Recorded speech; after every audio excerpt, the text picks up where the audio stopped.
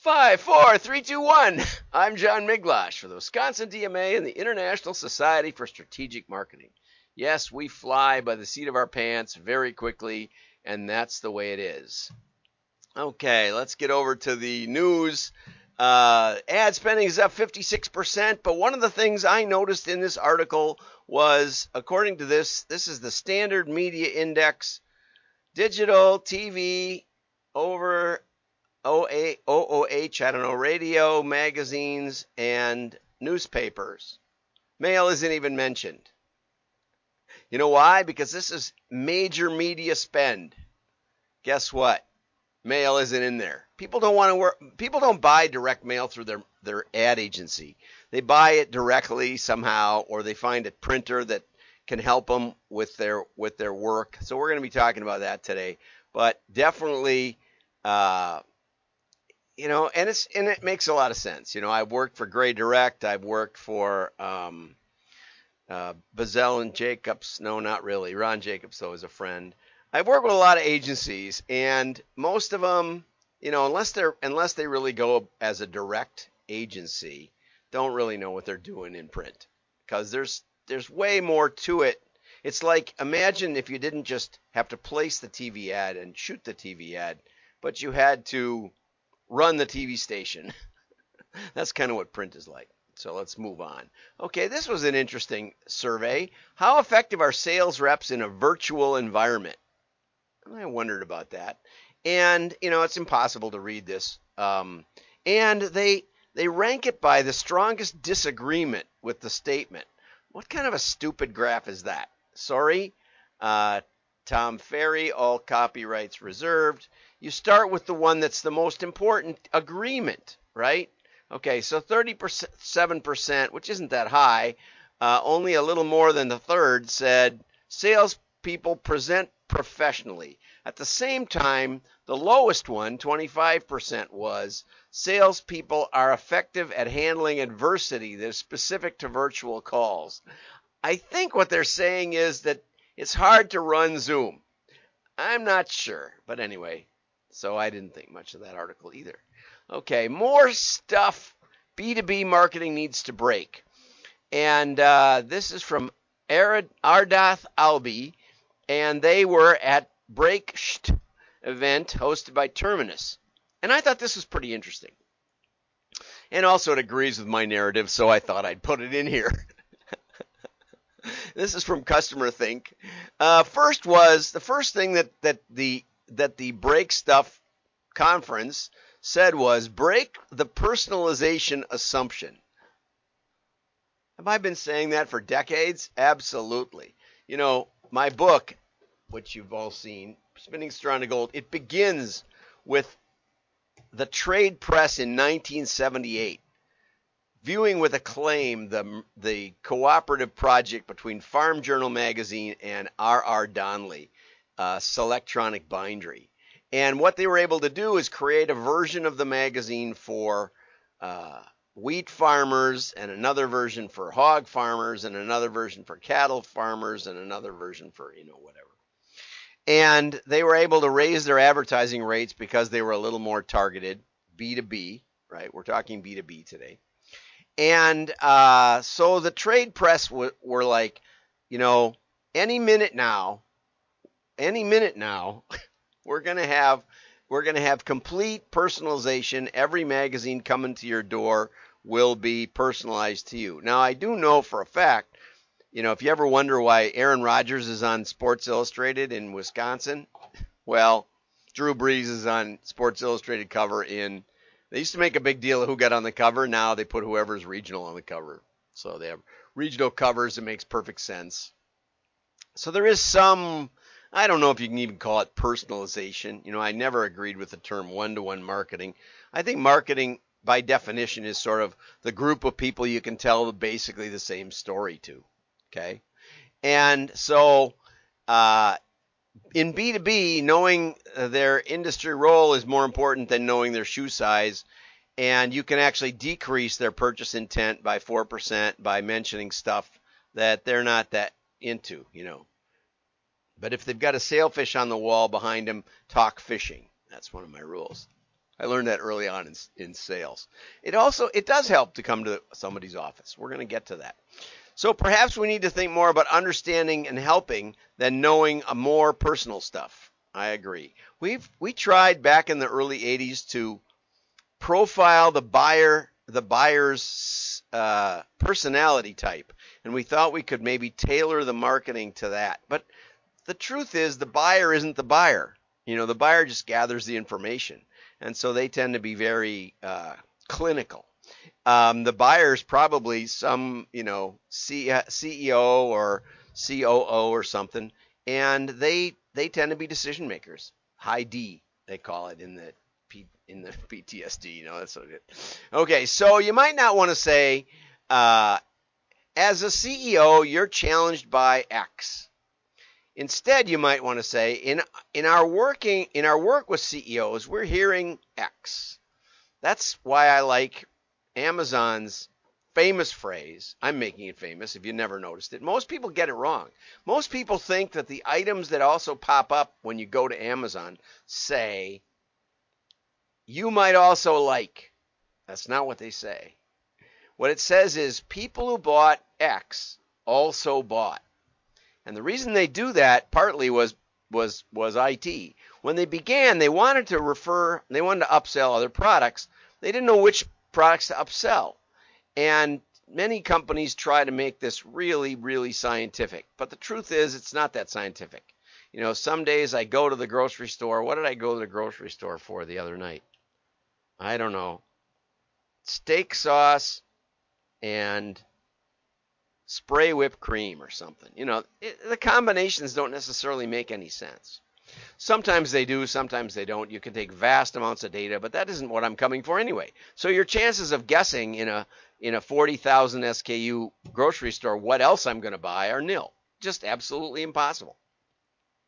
So what Amazon did was they said, okay, when a book sells, this is back when they only sold books. When a book sells, if somebody buys 2 items, we'll put that second item in the hopper with that first item in its item record. And the next time somebody buys more than 1 item, we'll put that in. And if somebody buys 5 items right off the bat, we'll put all 5 of them in there. And it'll be full. We don't have to do it anymore. We'll just do it once. When the item is new, we'll fill those bins of what else people bought with it. It doesn't matter if it makes any sense. We're not claiming it makes any sense. It's people who bought this also bought, which is true. And in large measure, they are related. Most of the time, most of them are. But that's how they did it. Okay, so anyway, another one that you have to be careful with, and my style consultant tells me this all the time. She says, just because you don't like it doesn't mean they won't like it. I featured a clip from Emily in Paris where they're talking about this highly provocative perfume commercial. And the guy in the room says, oh, I like it. It's sexy. And then they ask Emily what she thinks. And Emily says, it doesn't matter what you think. It's what your customers think. Great line. One of the greatest lines ever. So be careful on that one. Always be careful, right? And your client will fall into the same trap. They'll say, I really think you should do this. And you say, why? And they'll say, because I think everybody will love it. Well, sometimes you want to rethink that. Or, as we say in direct marketing, test it. Let's test it. And that's what Emily said. It was one of the great lines, like I said. She said, we can do a test. We can do a poll on Twitter. Is this sexy or sexist? Wonderful. I loved that episode. It went downhill from there. I haven't watched it since, but it was excellent. Okay, break the illusion of control. You don't control your buyer. You can't tell them what they want to buy next. And people don't buy linear. I worked on the buying funnel in a lead qualification system. What was true in the 80s was we could control the information flow. We did control the information flow. So you might see an ad and you would circle a bingo card, or you would call up or something and ask for more information. There wasn't a library you could go to for specs on our equipment. But there were things we had. We had product brochures, we had testimonials, we had other stuff. Or we could send you a sample, like New Pig, like I talked about the other day. So we, the manufacturer, the ad agency, or whatever, controlled the information flow. Not anymore. Now you can go all over the place, all over on the internet, find all kinds of, especially bad information.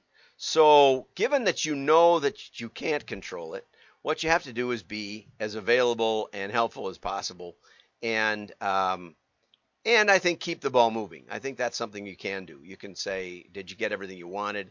And tickler and follow-ups and those kinds of things are very effective because I'm busy and the CEO is busy and you might want to keep in touch. And that's one of the things I try hard to do is keep in touch with with people out in the marketplace. So Russ, if you're listening, I'm calling you today. I got some big news for you. Okay. Break the campaign constraint. Well, yeah, don't just do campaigns. Spend time really getting to know and understand your buyers. That's important. And that brings up a classic because I don't think the sales call is dead. We're going to come back to that. We already talked about the virtual. So let's go over to YouTube for a second and watch one of the great classics of all time.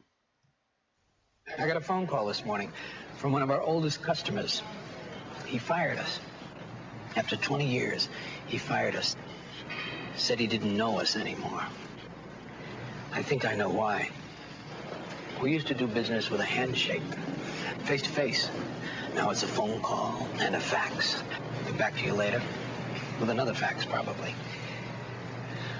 Well, folks, some things gotta change. That's why we're going to set out for a little face-to-face chat with every customer we have. But Ben, that's got to be over 200 cities. I don't care. Thanks. If you're the kind of business that still believes personal service deserves a lot more than lip service, welcome to United. Larry. Lewis. That's the way we've been doing business for over 60 years. Ben, where are you going? To visit that old friend who fired us this morning. United. Come fly the friendly skies. How about that? What do you know? Yeah, and there's still room for that. You know, we were having a meeting the other day in person, and we all agreed there's something different about it. We're built for that. We're wired for tactile. Just the same things in your brain that make mail work also make face-to-face work. It's not the same on digital. It just isn't. And I think we've proven that with elementary education, haven't we? All the studies are saying it's not the same. The kids don't learn the same. They don't interact the same. It's not the same. So we want to keep that in mind. That's just my opinion. No, it isn't. It's bona fide, and a study says. And anytime you put that in front of a phrase, you know it's true. And so I wanted to talk about print sales a little bit. More stuff. 5 truths. Here we go. 5 truths of post-pandemic printing industry. The first is targeting the right vertical markets is crucial to business success. Now, the author claims understanding how target markets are changing and the ability to adjust are crucial to business success. Those don't sound like differences. They really sound like the same, Barbara. Barbara's been working in the print industry for decades, she says. B2C versus B2B. Yeah, a lot of printing firms pivoted to B2C, and that made a lot of sense because the B2B didn't know where to mail stuff, and we've talked about that a bunch this week. Okay, pursuing industry segments that are stable. You know, Jeff Tarrin, who wrote me back after yesterday. I didn't mention his full name, but now today I will. Jeff said he's seeing a lot of mail coming in the financial and pharmaceutical industries, and that's where they're seeing a lot of growth, and so that went along with Barbara's article. The old truth, great products and services, now great value. Very difficult to understand what value means to your customers, so it's worth asking that question. It's not, everybody claims to have good products and services, but what's the difference? What can you do that's different that will drive sales or understanding of the marketplace? What can make their job better? It concerns me that I see this, and I've been seeing this since 1978, as I mentioned earlier in the show. Data is front and center while serving our customers. We waited a long time for a customer adaptation of variable data and personalized communications. Yeah, 1978, they've been promising it. My entire career, we've been promising that next time, man, it's gonna be here. And the printers have been investing in this technology for decades. And still a very small percentage of their clientele and of their print jobs fully utilize this. Or the ones that are all in on it are a very small percentage of total print, I have to say. Other than simple stuff like printing, what did you buy next and what you might also like. And here's another scary one from Melanie. We work with clients on data modeling to identify high potential prospects. John Worth taught me, if there's lumps in the soup, any technique can find it. Any idiot can find their good customers. RFM. They buy a lot, they buy often, they spend a lot. They bought recently. The key in modeling, I hate to say this, Melanie, is who isn't likely to buy. Who shouldn't we be mailing to? And of the people who bought once, didn't buy much, and haven't bought lately, how do you sort those out? Because that's most of them.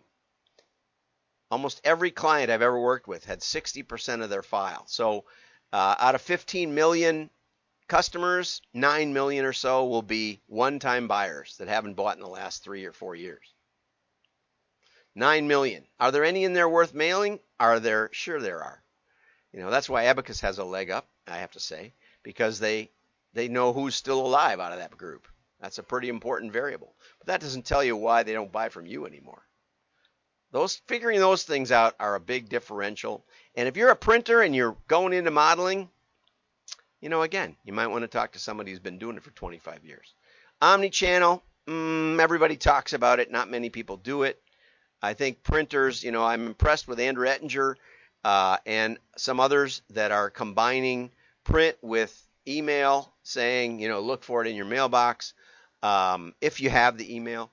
I skipped an article on how to get email from consumers.